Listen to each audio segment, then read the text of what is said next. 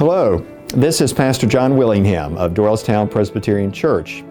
It's clear these days it's tough to make time. Schedules quickly become busy and calendars suddenly become full. To that end, DPC is excited to now offer this podcast channel, which will allow you to hear a recording of Sunday's sermon from that day's preacher. Whether you listen while taking an evening stroll, driving to and from the grocery store, or anytime you get a free couple of minutes, we hope it can allow for reflection and spiritual growth during your week. We also invite you to visit www.dtownpc.org to learn more about our church, our various ministries, and online giving opportunities. Thank you for tuning in. Today we begin a new sermon series where we follow the story of the Old Testament figure of Daniel. According to the book that bears his name, that man lived the entire stretch of time that the people of God were in exile in Babylon.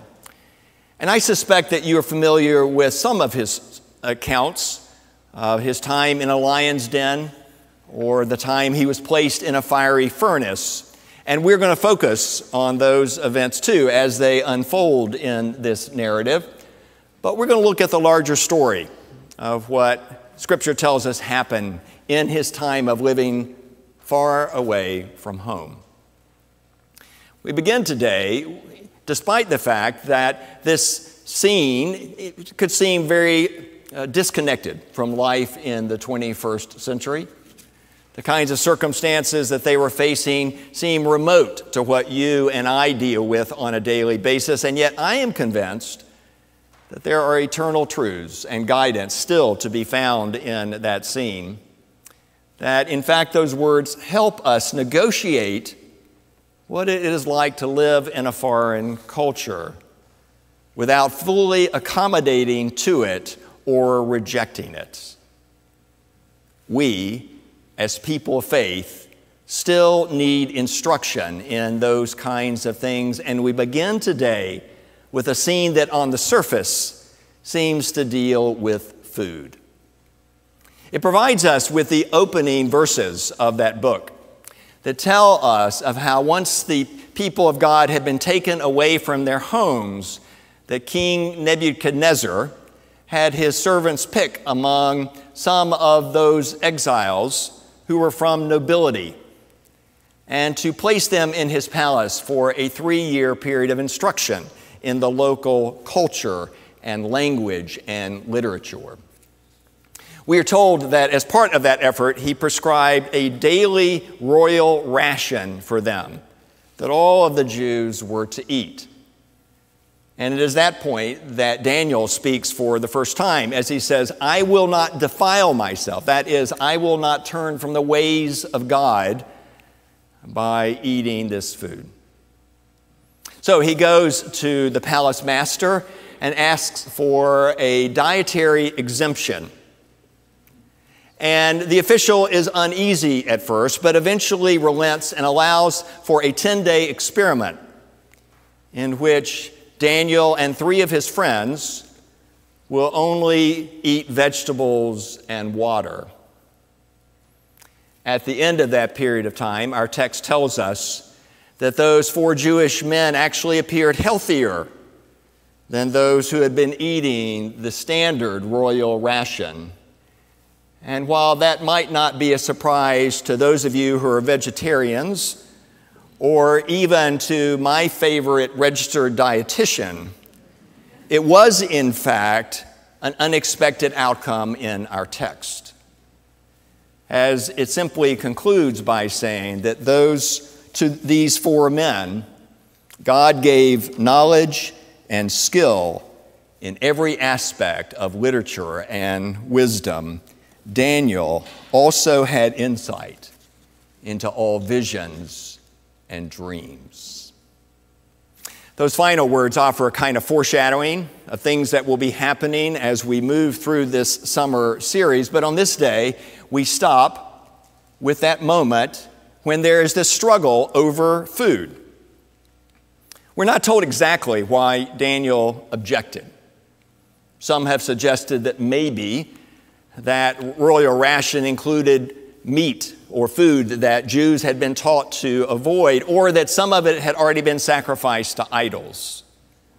Others have suggested that in that particular era, that meat and wine was reserved only for festivals, and that it was only the very wealthy who were able to afford such regular part of their diet. Any of those explanations could have been true. And if that latter one, Daniel was trying to show solidarity with his fellow exiles, we just don't know. And yet what we are told is that he made the choice that he did as a response of faith.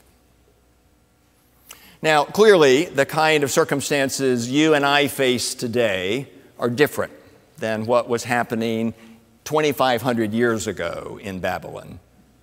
Equally clear is that there is really no consensus widespread in our population about what the best diet should be. And yet, this scene really isn't about food. And instead, what we have is this glimpse of someone who is seeking to act upon his faith amidst a culture that otherwise wouldn't recognize it. As such, I think he lists up for us the issue that really is part of our ongoing journey. Namely, how is it that we choose to make faithful decisions even in a culture that doesn't always support those choices? Put differently, how might we decide in our everyday actions to model our faith in Jesus Christ? Several months ago, I ordered a new television online. The day I got notification that it was out for delivery, it gave me specific instructions that someone at home needed to be there to sign for it and that it would arrive by 8 p.m. Well, I finished all my errands early that day and then hung out at home. And by mid-afternoon, the package still hadn't shown up, though online it said it was still on the truck. 8 p.m. came and went. And 30 minutes later, I called the customer service department where they said, well, either I could go to the distribution center the next morning and pick it up, or I could wait at home again all day. I chose the former. So early the next day, I got to the distribution center before any of the trucks had left, and they couldn't find my package. According to their records, it had been delivered the night before, and I assured them it had not. They suggested I go back home and wait, and so I did, and 30 minutes after getting there, this car pulled up in front of our home, and a man got out who I had never met before. He walked up to our home, and he held out his cell phone and said, "Is this you?" And I looked at the screen, and there was a photo of a shipping label with my name and address on it. He said, "Did you order a new television?" And I answered yes to both of his questions. And then I learned his address on my street, but 15 houses away. And so soon I was there. He came out with the package, and we loaded it in my car, and then he told me the story. He said, "Last night I got home and the TV was on the front porch.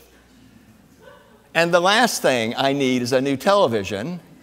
And so as I took it inside, my wife said to me, 'What did you do?' And I said, 'It was a mistake and that I would find you today.'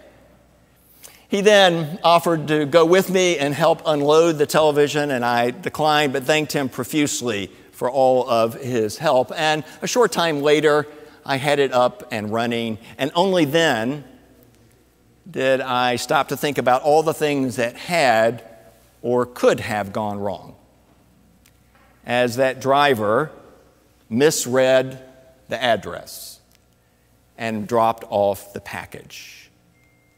The first was a mistake. The second was an intentional choice not to follow their own protocol. He indicated on his device that the package had been delivered to me, which meant that the next day the distribution center could have not listened to my story at all. My neighbor could have chosen to hold on to that television, and no one would have been the wiser. Now, he and I never talked about matters of faith, but the choice he made in that moment clearly acted on that biblical word against stealing. I can well imagine that if he shared that story with any of his friends, one of them would say, "You should have kept it," or "You should have given it to me." And I can also imagine that some of Daniel's fellow Jews didn't understand why he was making such a big deal about the royal ration, and that they feared that he would cause them trouble. And yet, what both men chose to do was to respond in a way that the culture around them would not always have supported. And in doing so, reminds us that when we do that, there can be resistance or worse. Jesus talks about that in that brief passage that we heard moments ago. It came from the night when he was with his disciples for the final meal together. And over the course of that evening, he gave them all kinds of instruction. "I go to prepare a place for you," he said. "A new commandment I give you, that you love one another. I will send you the Spirit when I am gone," he said. "My friends are those who follow my commands. Go and bear fruit." Lest those disciples thought that to act upon Jesus' instruction would always be easy or universally praised, he then went on and said this: "If the world hates you, be aware that it hated me before it hated you. If you belong to the world would love you as its own. Because you do not belong to the world, but I have chosen you out of the world, therefore the world hates you." Jesus was lifting up those moments when, as an act of faith, people choose to follow his instruction. And when they do that, we'll find that there are moments when others around them will resist that, even push them away. So, if a student chooses not to cheat on an exam, even though many of their friends are doing so, they run the risk of incurring the anger of those who feel as if that decision will make them look bad. If someone chooses to give of their time or their treasures to the church, they can encounter resistance in their own household because of what that decision will mean to the home schedule or budget. If someone, in the face of some proposed legislation, chooses to act based on their faith and not what party leaders decree, there is that risk of being viewed as unsupportive and pushed away. Jesus recognized that potential long ago when he told those men who were gathered with him on that night that if, in fact, you choose to act on the basis of what I have taught you, don't be surprised if there are moments when the world hates you. But instead of suggesting that they then simply go along in order to keep the peace, he called upon them to do something else. One scholar describes the words in this way: "This teaching challenges the contemporary church to reject the way the world does things and to present the world with an alternative, an alternative grounded in the love of God as revealed in Jesus Christ. Bishop Michael Curry first came on the world stage 3 years ago when he was the preacher at the wedding of Prince Harry and Meghan Markle. As the presiding bishop of the Episcopal Church in this country, it was only fitting that he participate in that Anglican service, as there are deep historic roots between those two denominations. And yet, as I watched that sermon, that African-American man with this exuberant style of preaching created a new admirer in me. Lori and I led a growth group a few months ago on his most recent book called Love is the Way, Holding on to Hope in Troubling Times. Most of the book is autobiographical, as he takes lessons that he has learned over the years and then shares them with the reader. And at one point, he talks of a moment when modeling another way, something that book consistently proclaims, when he found a time in his own life and ministry when he was challenged as never before. It came when he was serving as the pastor of an inner city church in Baltimore. Here's what happened. I was in my office in the church one day, he said, when I answered a knock at the door. It was a young guy in his early 20s whose face I didn't recognize. Apparently, he had seen our group singing spirituals on the corner. In fact, he was one of the dealers staring at us from across the street.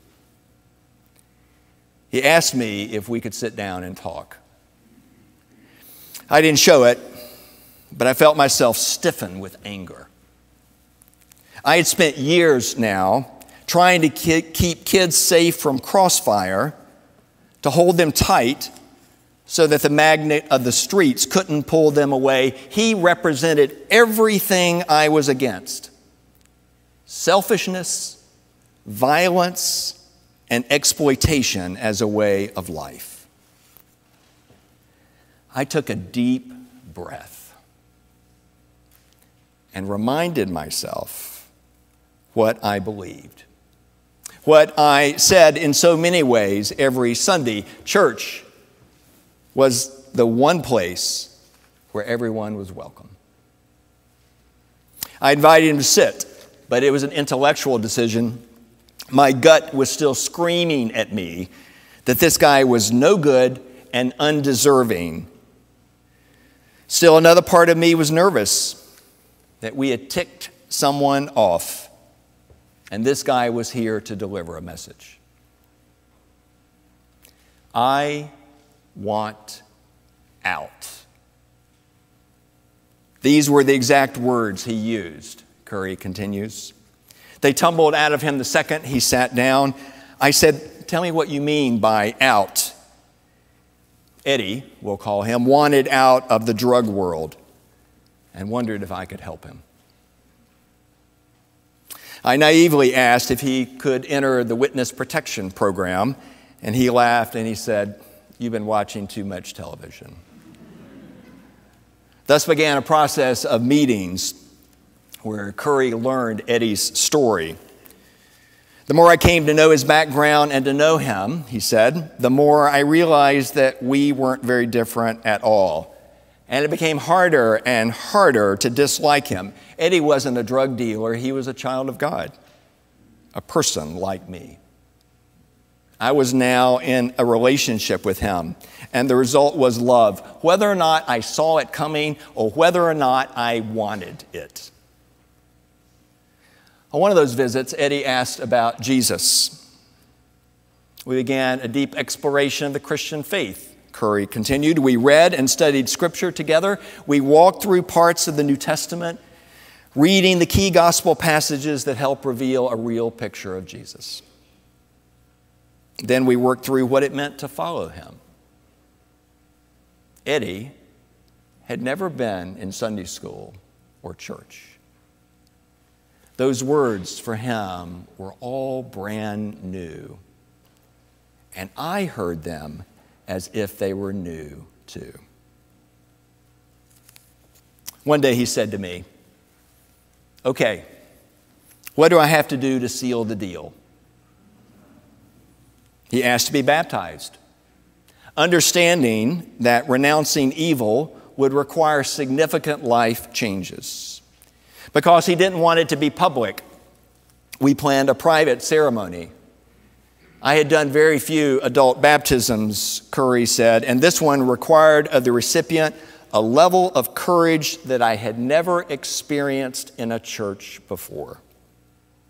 Here was someone who was making promises that could put his life in jeopardy. Never before had I trembled or felt myself tearing up during baptism, but I did that day.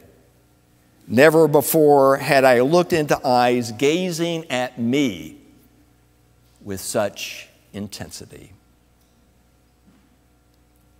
Seeing a child of God in the face of a repentant drug dealer, taking extra steps to make sure that a television is delivered to its intended recipient, choosing to refrain from eating certain foods. All of those choices and countless more can be acts of faith. Times when we choose to carry them out can result in resistance or worse from others. And yet, that is the call that we have accepted into choosing to follow that one whom at times the world still hates. Let us pray.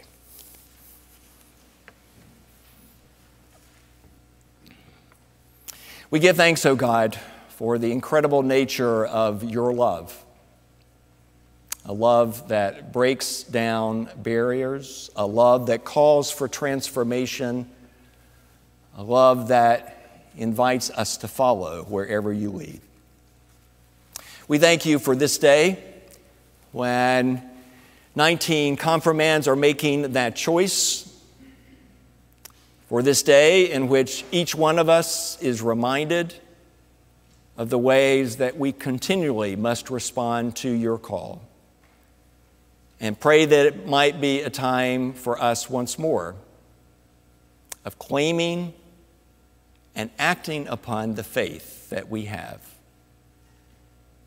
no matter where it leads. For it is in Jesus' name we pray. Amen. Thank you for joining us on your journey of faith. Don't forget to check out www.dtownpc.org to explore all the ways DPC strives to be a bridge for Christ and a beacon of His love.